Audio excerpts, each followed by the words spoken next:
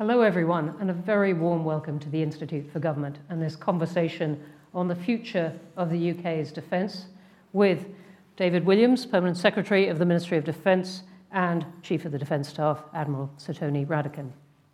Before we dive into the many questions and aspects of this question, I'm going to just do a few housekeeping arrangements.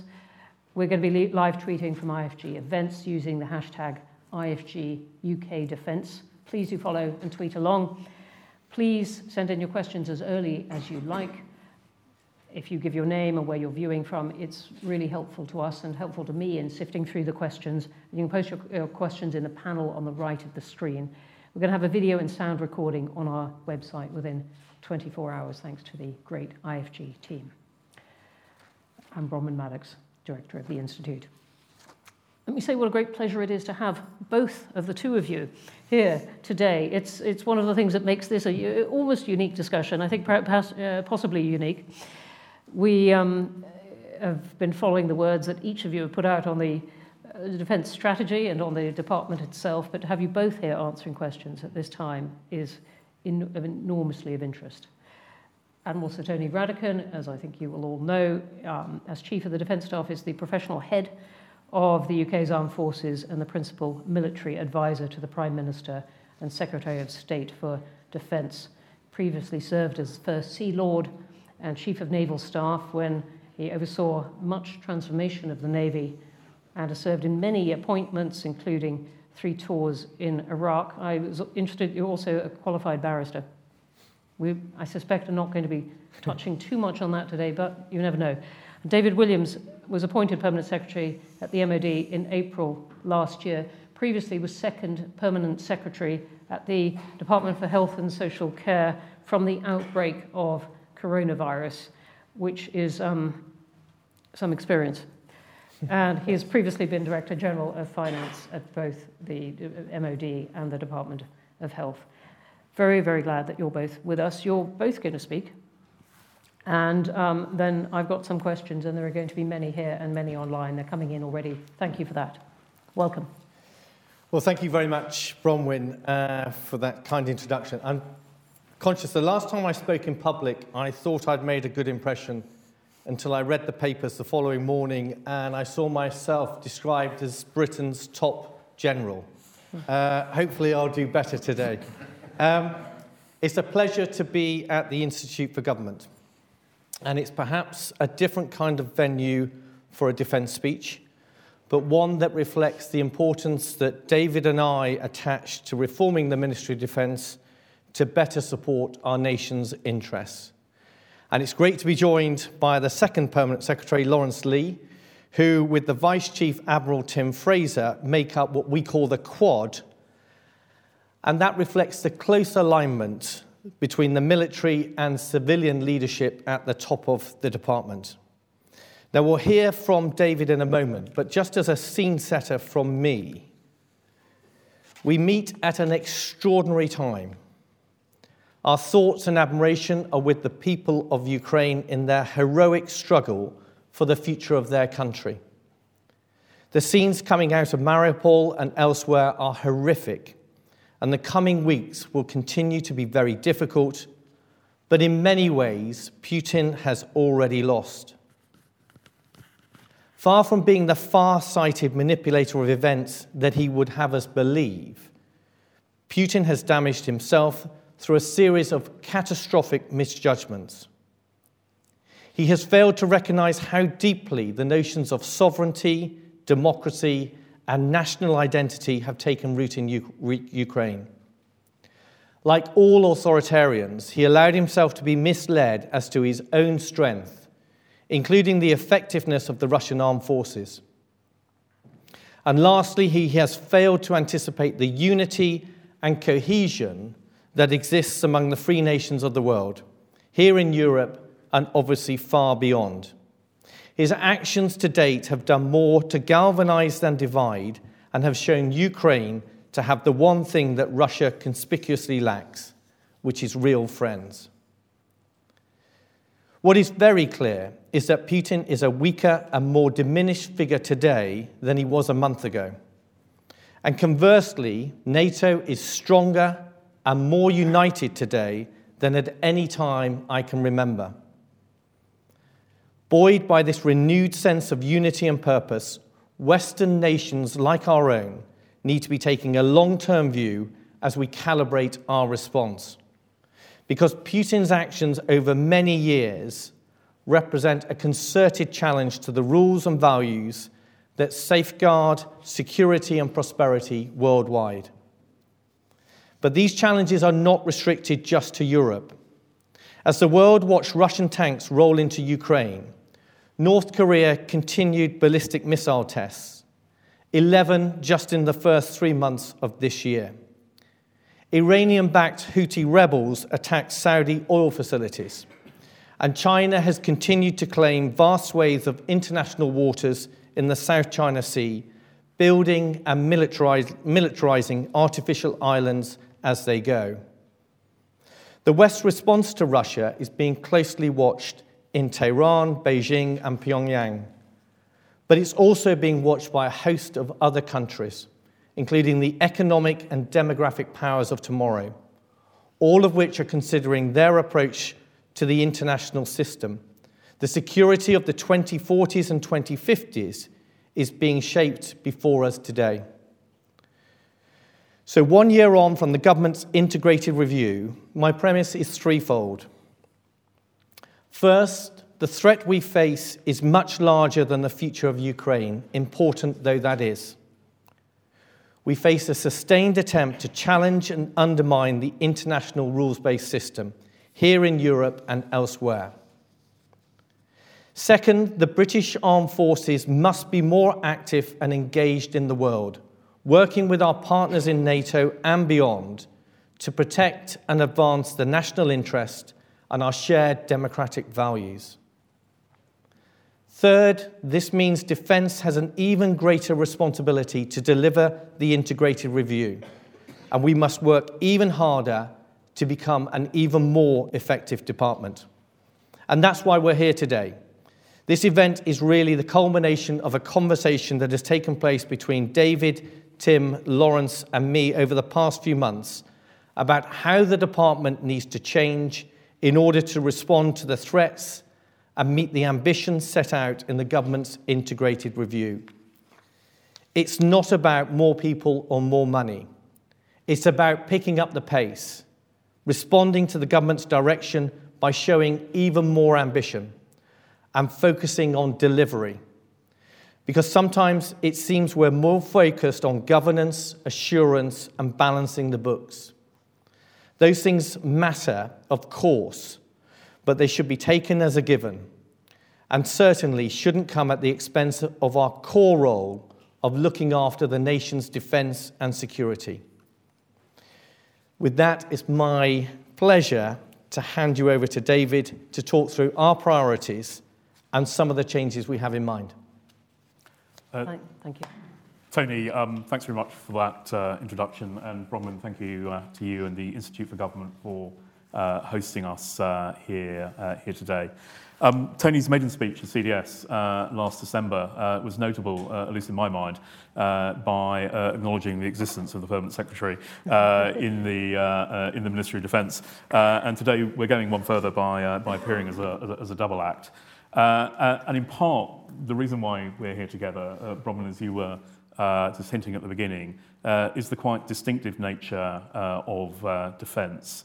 I've spent most of my civil service career in the department. I first worked in the MOD in 1990, and I generally think that we are at our best when military and civilian voices come together, combining our different perspectives and skills, genuinely being more than the sum of our parts, not just in the MOD head office, but actually across the Department of the Armed Forces, in the frontline commands, in our enabling organisations. The MOD is, by its nature, a large and complex organisation. But I think given those circumstances, it's even more important that from the top, the leadership team tries to cut through some of that complexity, some of the bureaucracy, to provide a really clear articulation of priorities and what we want to see delivered. And as Tony says, the four of us, the Quad, it wouldn't be the MOD if you didn't put a label on it. There will be a Quad Secretariat before you know it. But the Quad, Tony and I, Admiral Tim and Lawrence, have been having a conversation amongst ourselves and with senior leadership colleagues about where we as a leadership team want to put our energy and the differences that we want to make.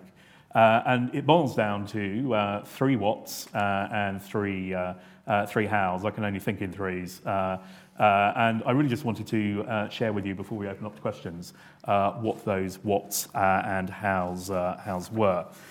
Firstly, as Tony's already said, first what, simply to get on and deliver the integrated review.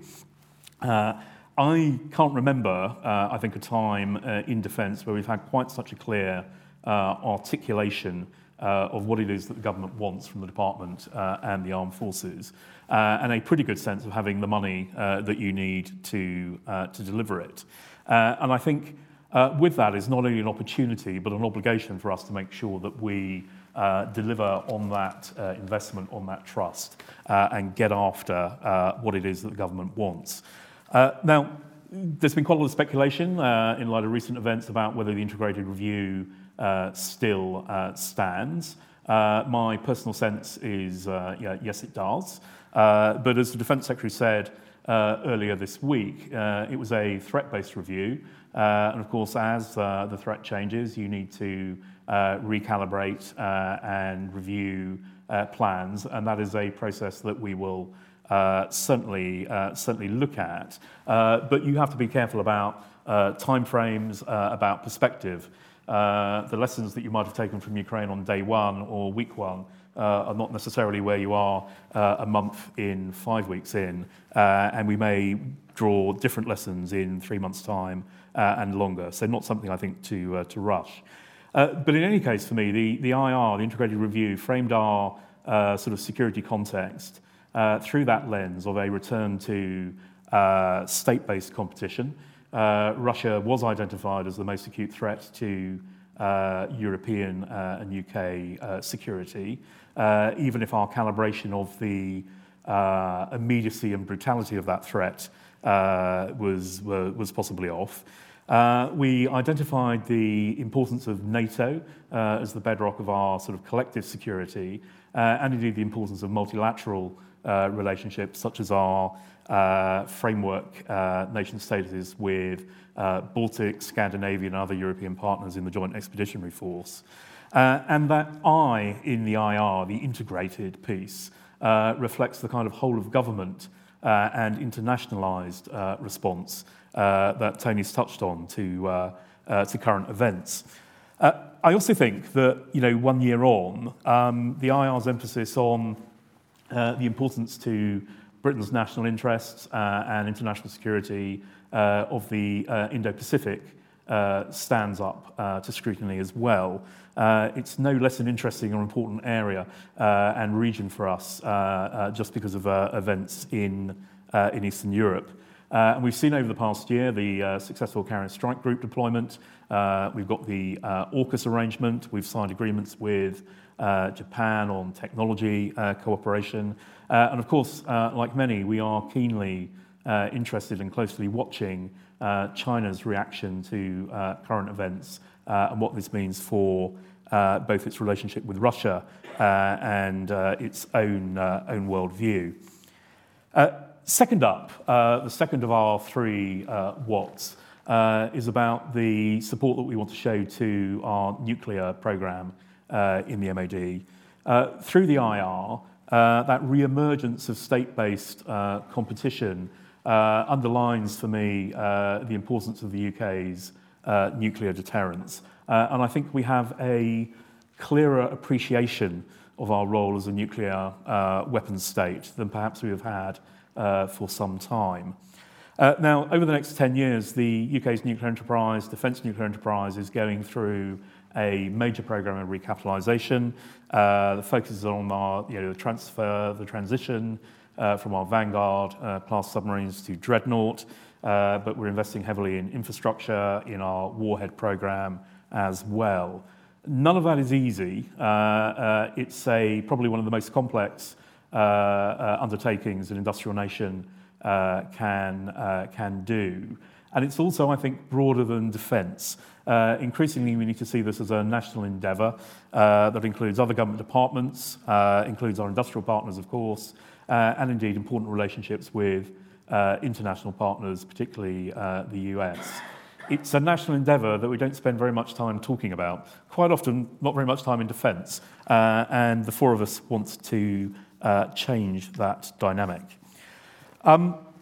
The third what really is about just sustained improvement in defence capability and defence output over the coming years. Now, lots of that is baked into the integrated review and the plans that we have that support it.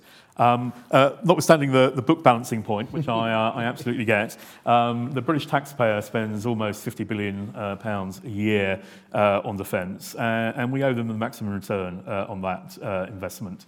As an accounting officer, I am contractually obliged to say that one of my roles is to look out for the interests of the British taxpayer, and that's really, really important.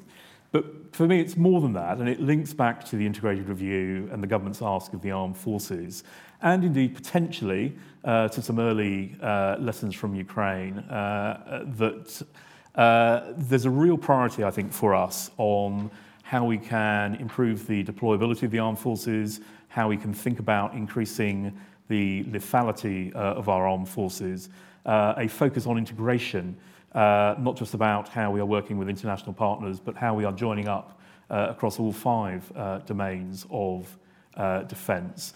I think there is a premium on delivering new capability on time. Getting equipment that you can field and use is going to be really important, and a premium as well on assuring the availability and sustainability of that equipment, being able to access and use the equipment we've already got. Now, that's the three whats, and delivering on that is a pretty tall order. But we've focused on three hows that the four of us particularly want to focus our energy on.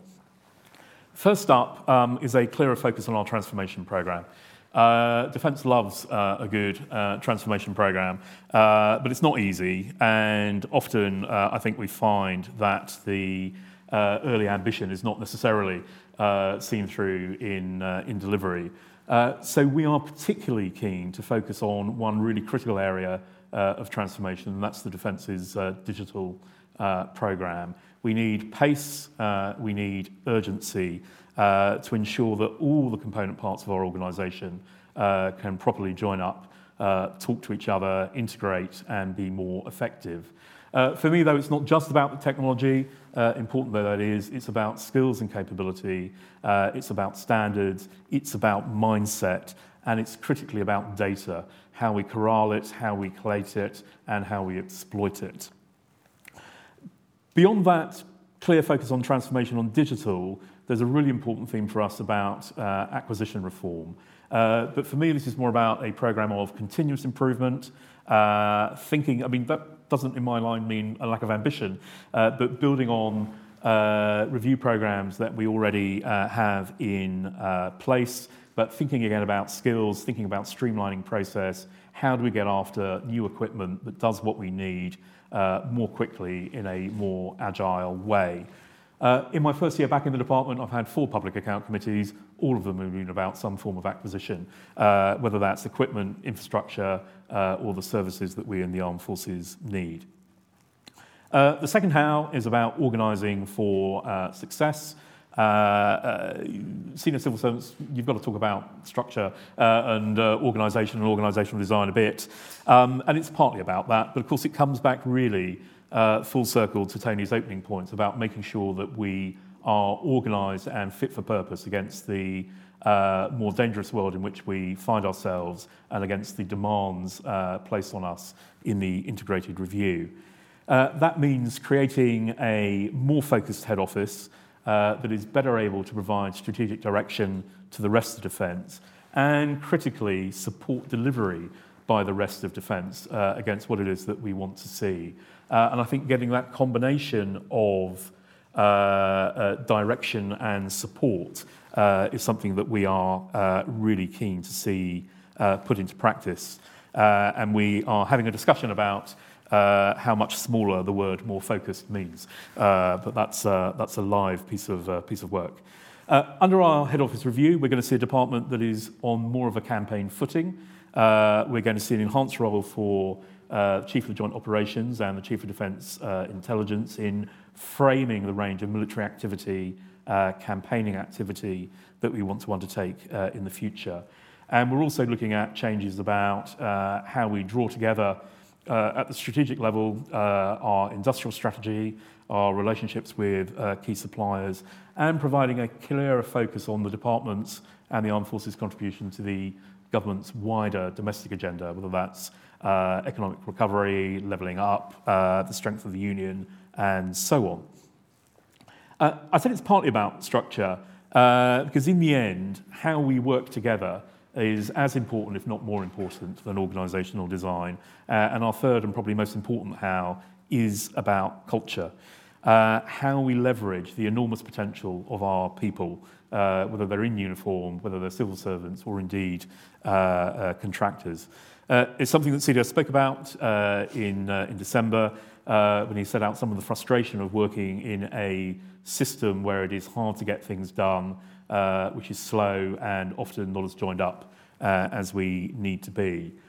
Getting that right is about increased trust and transparency. It is about injecting pace and urgency. It's about being impatient with bureaucracy that gets in the way and doesn't add value.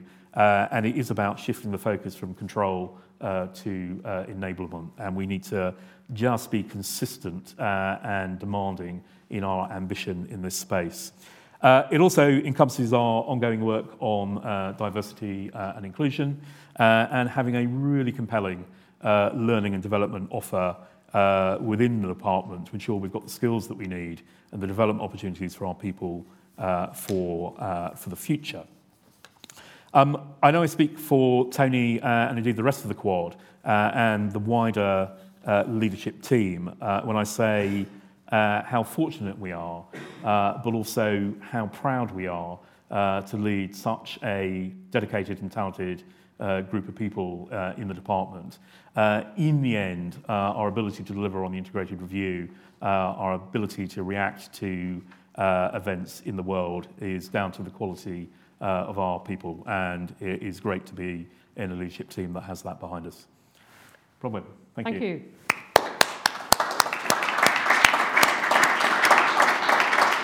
Great. Thank you both very much. You've anticipated lots of the questions I was going to ask you, even the heat you get in Parliament about buying stuff that's out of date. We might come back to that. But I wanted to start with the point that you have both been given, in a sense, not an inch on, which is that the integrated review, now just almost exactly a year ago, is not out of date. Your job is to implement it now, and you pointed, as many have, that it puts Russia right out there as a threat. Has nothing changed because of Ukraine? Do you want to go first? Yeah.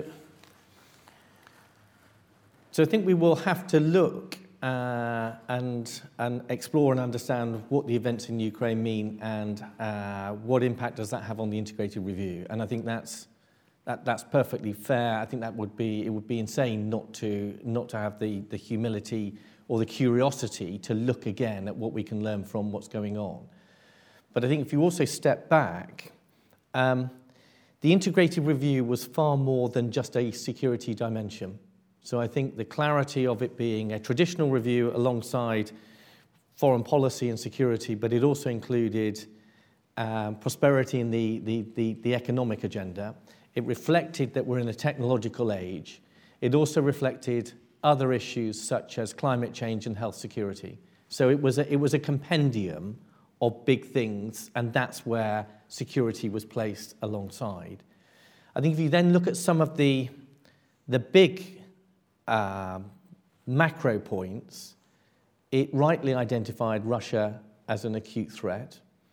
it reinforced that the way that we best protect our national security against that particular threat is through collective defence, and we're in the world's most powerful military alliance called NATO. And then it also reflected the importance of nuclear. And as David said, the sharpness that is maybe coming to the nuclear debate at the moment, and therefore that, so those aspects I think remain very, very strong. And then I think you get to more tactical points, and then I think we have to be cautious. We're 5 weeks into a war in Eastern Europe, and therefore we should be careful about, as David said, what the lessons that were being offered up at week 1 might be reinforced now, or they might be different at week 5, and so on. And so it's not that we're trying to resist or we're not willing to learn from that. It's just can we be cautious that some of the big things probably haven't changed, and then look at some of the specifics as we carry on with this crisis. I mean, I agree with that, and I think for me it's about doubling down on what we said we wanted to do in the integrated review, getting on with that delivery, and then really being sharp-eyed about where we need to go further or think about things differently. I don't know how it's going to end in Ukraine, but even with what you imagine will be President Putin's disappointment in the performance of his conventional forces, the range of capabilities that he has at his disposal, an unpredictable and disappointed Putin feels to me a dangerous one. And so that calibration of the threat, I think, is something that we absolutely need to be alive to. And just on that perspective point, yes, 4 weeks ago, I was getting questions about whether we need to change our plans and invest in more armour. I'm now getting questions on why are we still investing in armour, and surely anti-tank weapons is the way to go. I mean, it's neither of those. But all right, it's very fluid, and you're absolutely right, both of you, to point out just how much perspectives have changed in the past 5 weeks. But if I can just stay on this question of money and more people, more money. Tony, you said at one point it's not about that; it's about delivering this. But I can't be the only one who read the integrated review and thought Britain does not have the money to have the place in the world that it wants, that all the things described in the integrated review represent an enormous amount of spending if done properly. David, do you have enough money to do? Well, genuinely, I think, and look, I take no credit for this because I came back after the spending review settlement and the integrated review was agreed. It is about as good a defence settlement as I can remember in the 30 years since I joined the department. I think actually I've got a more immediate challenge in delivering the integrated review within the financial settlement we've got, which is obviously that the economic conditions, inflation, both in terms of our direct costs and how our industry partners, industry supply chain are experiencing inflation, is a more pressing issue about how we ensure that we deliver the plans that we have currently got, and that's an issue that we are absolutely grappling with right now. Beyond that, there's a question about whether there are things in the integrated review plans that we want to do faster. What does that mean for the profile of our spend, or whether there's anything additional? Now, in the end, that will be a decision for ministers to calibrate where they put their discretionary taxpayer pound. And you can certainly make an argument for increased investment in defence and security, as indeed you can see international partners committing to more investment already. But my immediate focus with the team is on delivering our current plans and dealing with some of the shorter-term pressures that we have. Can I just add to that, Bronwyn? Because I also, to David's point about this, is the clarity of the integrated review and the fact it was backed up by additional money. And I think if you go back, that was an extraordinary commitment by government in the middle of a pandemic or coming to the end of a pandemic, and the economic uncertainty that existed there, to push an extra 24 billion to match the integrated review. And when I say about it's not about more people and more money, it's trying to combat what I think sometimes is a tendency, which is if we had a bit more money, everything would be fine. Well, actually, we're a department that gets nearly £50 billion, and best we spend that money as wisely and as effectively as possible and deliver against the government's objectives in that way, and then let's have a separate conversation about whether or not things have changed and the threats changed, and we need even more resource to do an even better job. But I'm very cautious of these constant conversations of if we somehow had a little bit more of this or that or whatever, everything will be fine, and we ignore the whole that we've already got. Well, thank you for that. That's whole with a W, I got that. just for clarity. I got that. Thank you for the extra clarity. David, it is part of your job to turn up in front of Parliament, and Margaret Hodge, when head of the Public Accounts Committee, devoted a vast amount of time simply to the MOD, and then like a whole chapter to the book she then wrote, and it remains a theme of what the PAC does, of saying, could the MOD not have bought this stuff better, and so on. What is the kind of answer you feel you can give? Because it really does occupy quite a bit of parliamentary time. Simply the MOD's procurement. Yeah, I mean it does, and rightly so. Whether that's looking at our equipment program or our infrastructure and estates program, or more broadly. Firstly, I think we aren't good enough at getting out what it is that we actually do well, and we deliver the vast majority of our equipment contracts on cost and on time. The Defence Equipment Support Organisation delivers year-on-year efficiency in its activity. It's let something like 4,500 contracts in the last 5-6 years. The challenge is in those relatively small number of high-profile, but also really important, complex technological development programs, which are at the heart of the capabilities that our services need. And it is, genuinely a difficult undertaking, both in terms of government activity and the ask that we place on industry.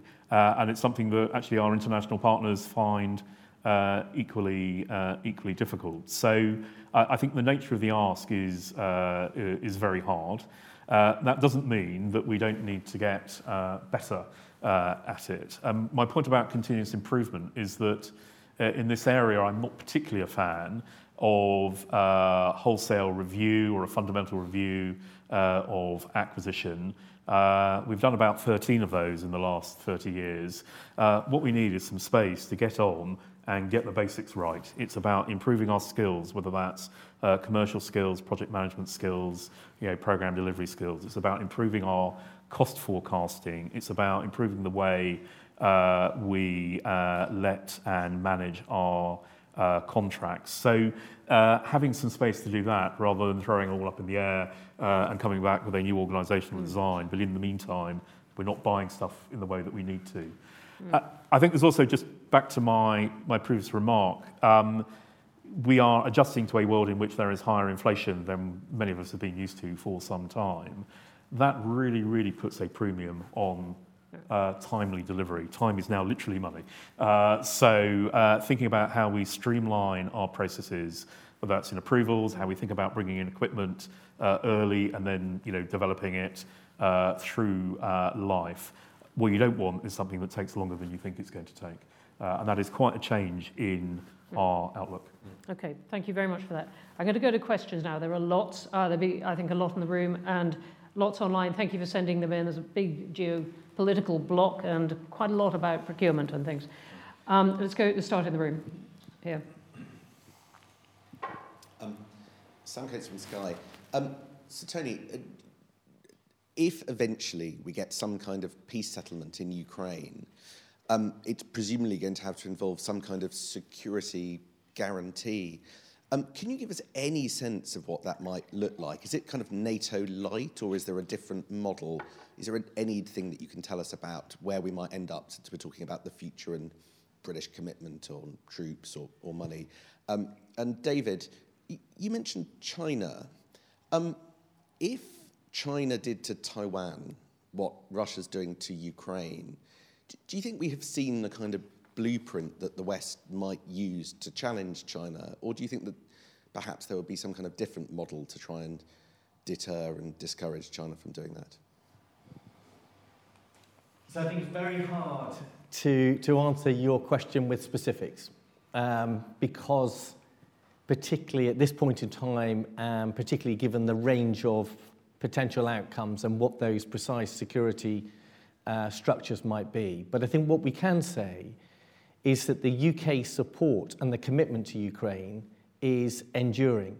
And I think the fact that the UK was the first to recognise Ukraine's independence in 1991, then you had Operation Orbital in 2015, where that closeness with UK armed forces and especially our land and maritime forces with Ukraine, and how pivotal that has been in terms of our continued support now, and then rightly that support continues into the future. So I anticipate that the UK will feature strongly in terms of continuing our support to Ukraine, and especially the military support to Ukraine. And we'll have to wait and see as to what is the precise security architecture that fits into. Thank you. Let's go here in the front. Sorry, you go to answer. I thought you'd waved away. Sorry, please go ahead. I think as Tony set out, I mean, for me, the key features are the response to Ukraine has been, one, a very high degree of international unity and resolve, and I think that is going to be something for China to think about. I think it's about the full range of instruments of response, including sanctions, economic measures, and whilst my guess is, Putin will have priced some of that in, I would be surprised if he's priced in everything that has been done, and I think that would be something that the Chinese will be reflecting on. And then there's the range of what practical military assistance you can give, not only live in the event, but back to our training activity with Ukraine since 2015, actually in advance. And in anything particularly around Taiwan, clearly where the US positioning is on that is going to be absolutely key. Thank you. Larissa Brown from The Times. CDS, can you tell us how worried you are about sort of Putin's next moves? Do you think he'll still try and take Kyiv? And also, to what extent do you think there is a mutiny in his armed forces? And is that among the senior ranks, or is that sort of the lower ranking soldiers? And David, in the integrated review, you obviously committed to increasing the number of warheads. And I'm just wondering, do you think that goes far enough, or do you think that you need to sort of look again at whether the UK needs an increase in warheads? Thank you. So the first point I would say is we are incredibly cautious about pronouncements made by Russia. So if you go back 5 weeks or a bit longer, Russia was very, very clear that it had no plans to invade Ukraine. So I think when Russia makes these pronouncements, the need to analyze carefully what is actually happening is important. When it comes to Kyiv, I think we're seeing that Russia's ambitions to take Kyiv and Russia's ambitions to take the whole of Ukraine and do that in a very swift and impressive fashion, those ambitions have fallen apart. Whether that, and it looks now that less emphasis is being placed on Kyiv and more emphasis is being placed in the east and the south, we're starting to see the early indications of those forces being moved back from Kyiv and retreating to both Russia and Belarus. That in itself is a difficult evolution for Russia because they are doing that under contact. So Ukraine armed forces will attack those Russian forces as they retreat. And then I think that we have to wait and see to see how that materializes and how that shapes in the future. And I'm trying to think that your second point was mutiny. And yeah, so I maybe it's a naval officer in me that sort of twitches when people say mutiny. Mutiny is a strong word, so I think we are unsurprisingly seeing disquiet at all levels within Russia's armed forces, but how substantial that is, we still have to wait and see. So you've seen it at the most junior level, which is shocking in a professional sense, that Russian officers might take people into combat and those people don't even know that they're going into combat, which seems an insane thing to do professionally, and it's a morally bankrupt thing to do for any individual.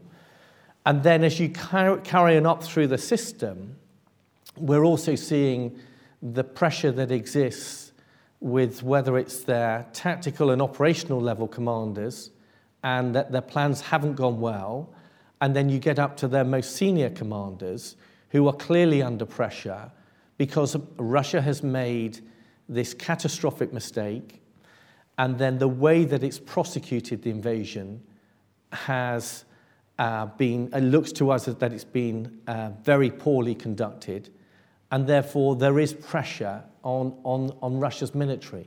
But how substantial that is and whether or not that evolves into something more impactful, we're going to have to wait and see.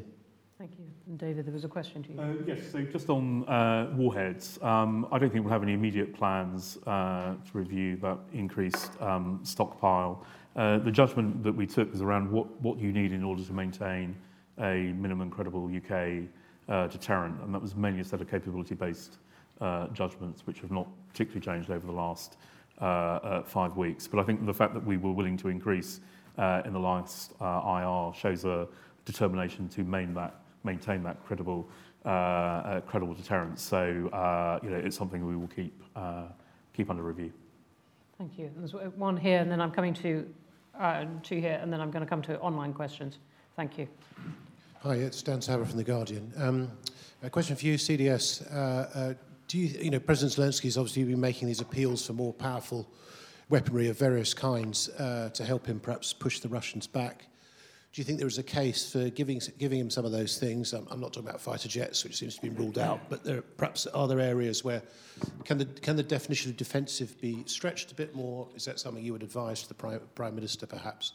And David, what have we learned a bit about the sort of how the industrial base can cope with the demands of Ukraine? For example, I don't know if you can say anything about NLAW production, whether the MOD has sort of asked for a backfill and whether the pace of NLAW production can keep up with Ukrainian use. But if you can't say too much about that, just a bit more broadly, what might we have learned?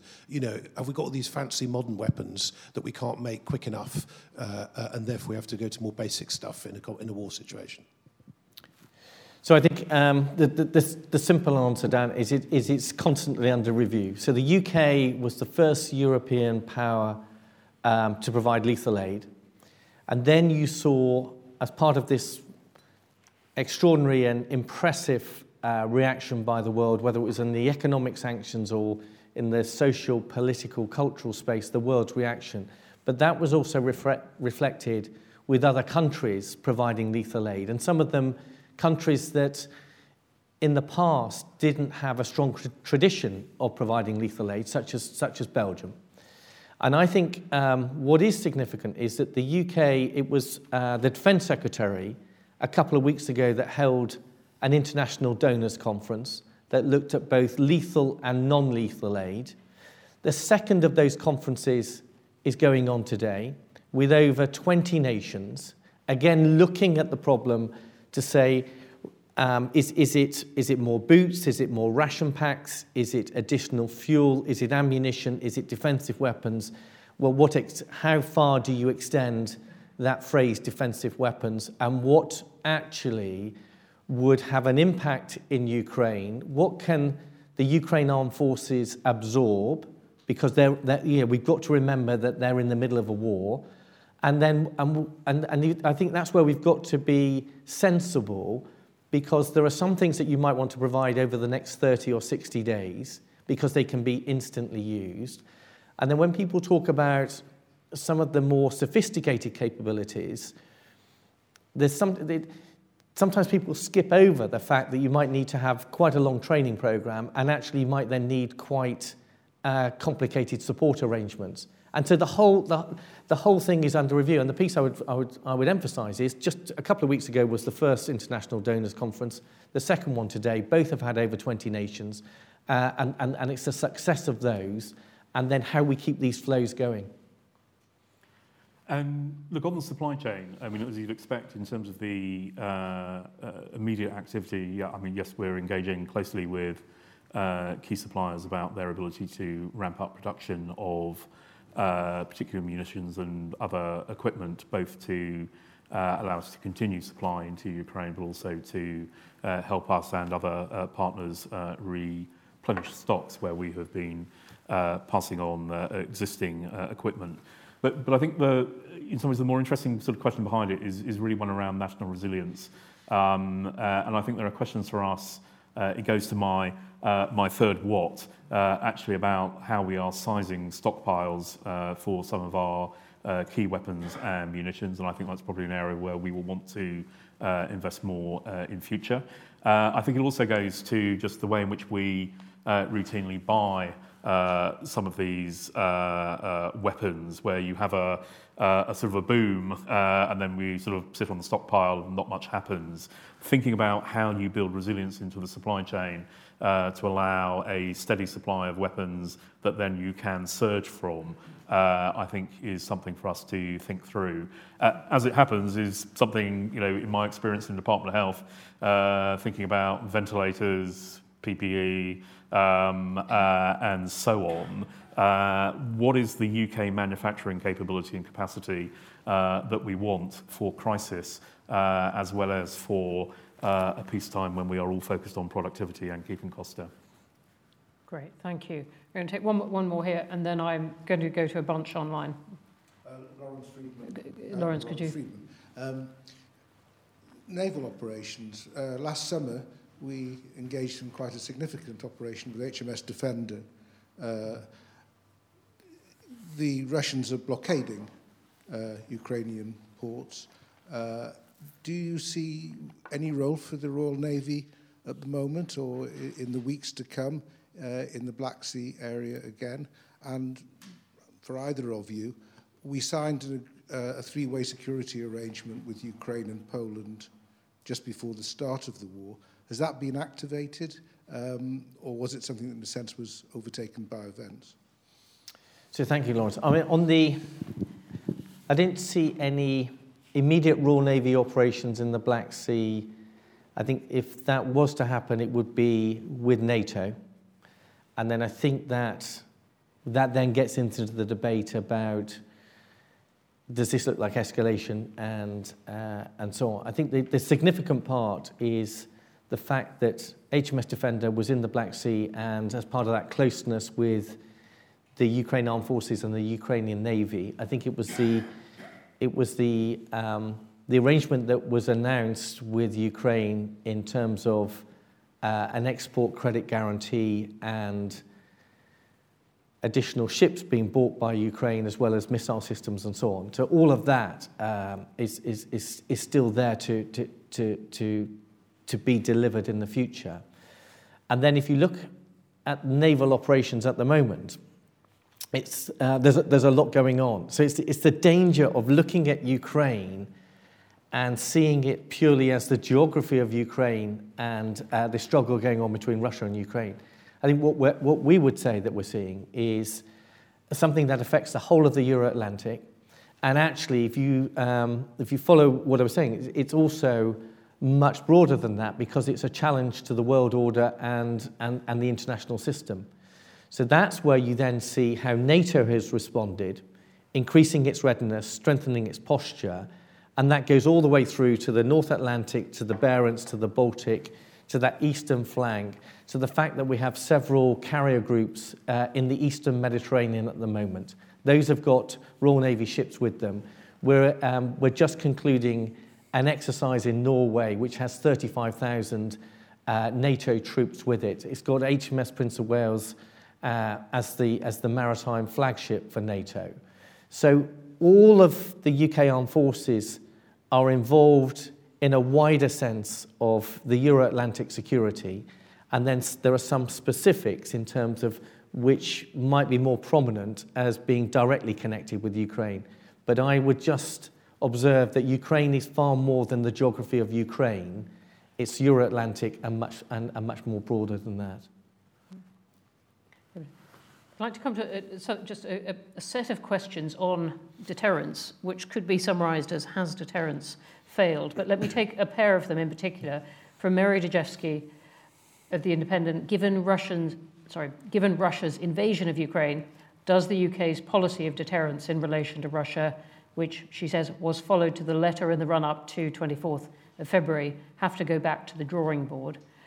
And one from Patricia Lewis, who says, and this is on nuclear deterrence, I can see how Russian nuclear weapons have terrified NATO, but how have UK weapons deterred Russia? Isn't the problem with nuclear that the West has values such as minimizing civilian casualties, so we don't use chemical weapons, biological weapons, and indeed nuclear, or that we would hold back from doing stuff, the old problem about the use of these weapons. So these two aspects of this, which of you wants to start? Do you want to start on the first one, and I'll do the second? Or? Would you want, yeah. Yes, okay. Or do you want... So on deterrence,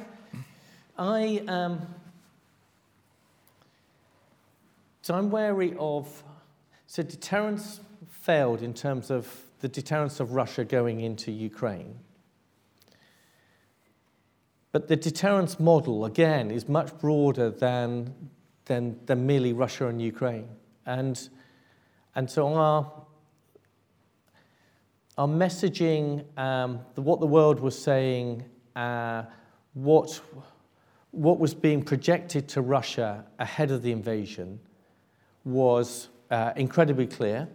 It talked about the economic impact. It talked about the political, diplomatic, the fact that Russia would become a pariah state. And there was clearly Russia miscalculated, because I think Russia, in its mind, thought that the world response would be closer to the one that it experienced in 2014 with Crimea. Now that, you can view that as a failure of deterrence. But if you look in a more broader sense of what are we trying to... We're trying to deter Russian behaviour more generally. So on the positive side of the ledger, combating Russia as a threat across the whole of the Euro-Atlantic, maintaining the freedom of manoeuvre for our nuclear deterrent in the North Atlantic, maintaining the integrity of NATO states and their sovereignty and their independence, and that is the formal position, and that's the one where our effort has been more focused upon. That has been successful even against what we have identified as a Russian threat, which has been getting gradually worse over the last 20 years or so. So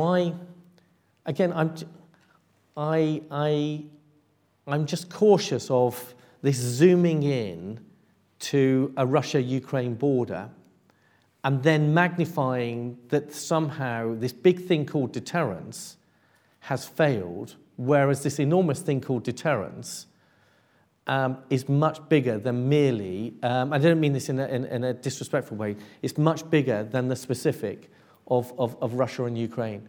So I know this is probably a frustrating answer for some, but I think that's the dilemma that we're in. And that NATO, as our primary security mechanism, did not extend as a security guarantee to Ukraine, and therefore I think the the so what of that is the importance of collective defence and how powerful collective defence is. And then I think you get to, as a sort of handing the baton over, how important the nuclear dimension is and how we have been a responsible nuclear power and helped to, in our lifetimes, temper what I think for many of us growing up we anticipated to be extraordinary nuclear proliferation, which I think responsible nuclear powers have managed that potential problem. And nuclear has also managed to create this security stability in terms of avoiding even worse and bigger conflicts than the one that we're seeing at the moment. David, you now have this old moral problem of what is the value of these terrible weapons if we're less likely to use them than our enemies?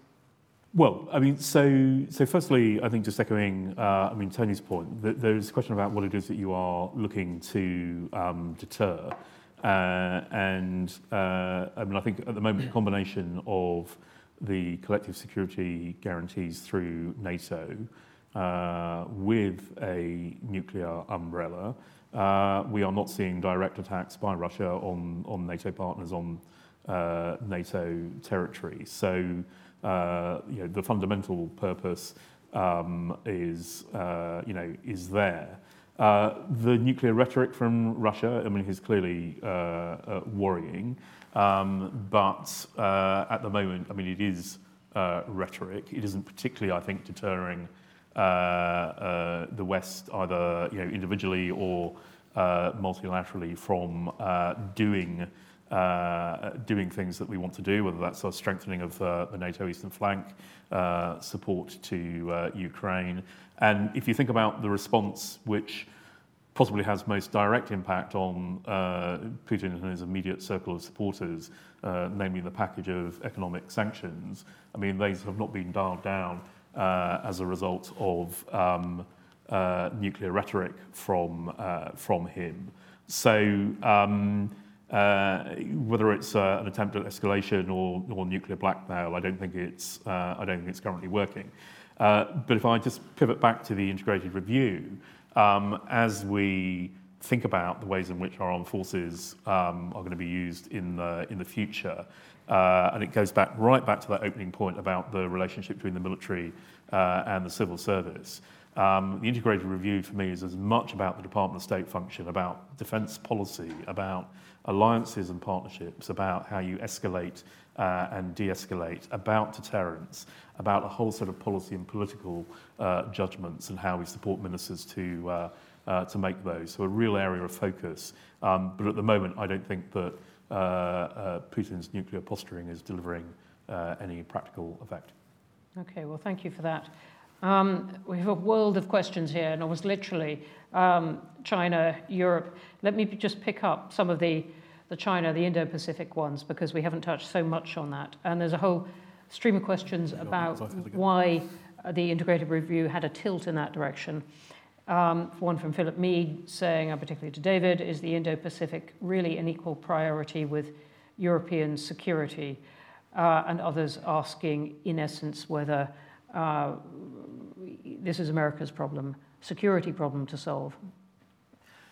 Well, so in terms of threat, I don't think the integrated review said they were equal. We identified Russia as the most acute threat to our security. But if we think about either threats to international security and the world order, or indeed if you turn that threat lens round to opportunity, whether that's about our status, thinking about global trade, international partnerships. Actually, I think there are lots of UK interests in the Indo-Pacific region. Our relationship with Australia and New Zealand, our relationship with Japan, our relationship with India, lots of positives there for us to pursue. Now, those have to be calibrated, obviously, and how much emphasis you choose to put where is it is a matter of choice. We talk about a tilt rather than the more fundamental shift that the our American partners have been talking about. So I think it's not 50-50, but it's not 100-0 either. But I don't know, Tony, you may just want to offer a quick perspective. No, I completely agree. So it was a slightly strange word, tilt. So I think it was an honest piece. Our fundamental security architecture remains anchored in the Euro-Atlantic. But as I said, that this was a review that was set against economic and foreign policy and science and climate change and so on. I with the head of the Air Force, accompanied Ben Wallace as a Secretary of State, where we went out to the Indo-Pacific ahead of the carrier going into the South China Sea and so on. And it was a reminder that we are a P5 nation, and with that go much broader responsibilities than simply the Euro-Atlantic. We're the 5th largest economy in the world. We have nations that want us to be involved and want us, whether that's in an economic sense or in a leadership sense or in a security sense. And then when you look at it, when it comes down to resources, it's we're shaped for the Euro-Atlantic, and then we already have some responsibilities in the Indo-Pacific, the Five Powers Defence Agreement. We've got our relationship with Brunei. We've got some longer-term relationships that we've always had. We've now got AUKUS. We've just had a very successful carrier deployment last year. The Army have announced a stronger relationship with Japan. These are things that we can do from within our existing resources on our inventory. And then also it comes back to, if at least 40% of the world's GDP by 2030 is going to be centered around the Indo-Pacific, then an outward-facing large economy like the UK has got national interests that extend beyond the Euro-Atlantic. So I think it's exactly as was articulated, and it's one that is not a massive draw on defence. At the moment, it's 2 OPVs, offshore patrol vessels, that are out there, and then we'll add to that over time. And again, there'll be periodic points where we will exercise more strongly in the Indo-Pacific, but it's not something that is leading to an imbalance elsewhere. We're going to have to draw it to a close there. There are some fascinating questions here, and I wish we could get into all that about, indeed, procurement, about ships, about the nature of a security guarantee that the UK might offer to Ukraine if that is part of the solution, all kinds of things. I'm simply going to throw in one last one. You're allowed to give a one-word answer. Does the tank have a future? Someone has asked. It's prompted, obviously, by all these pictures we're seeing a one-word on the answer, news. yes. Fine. David? Yes. Fine. Okay. There we have it.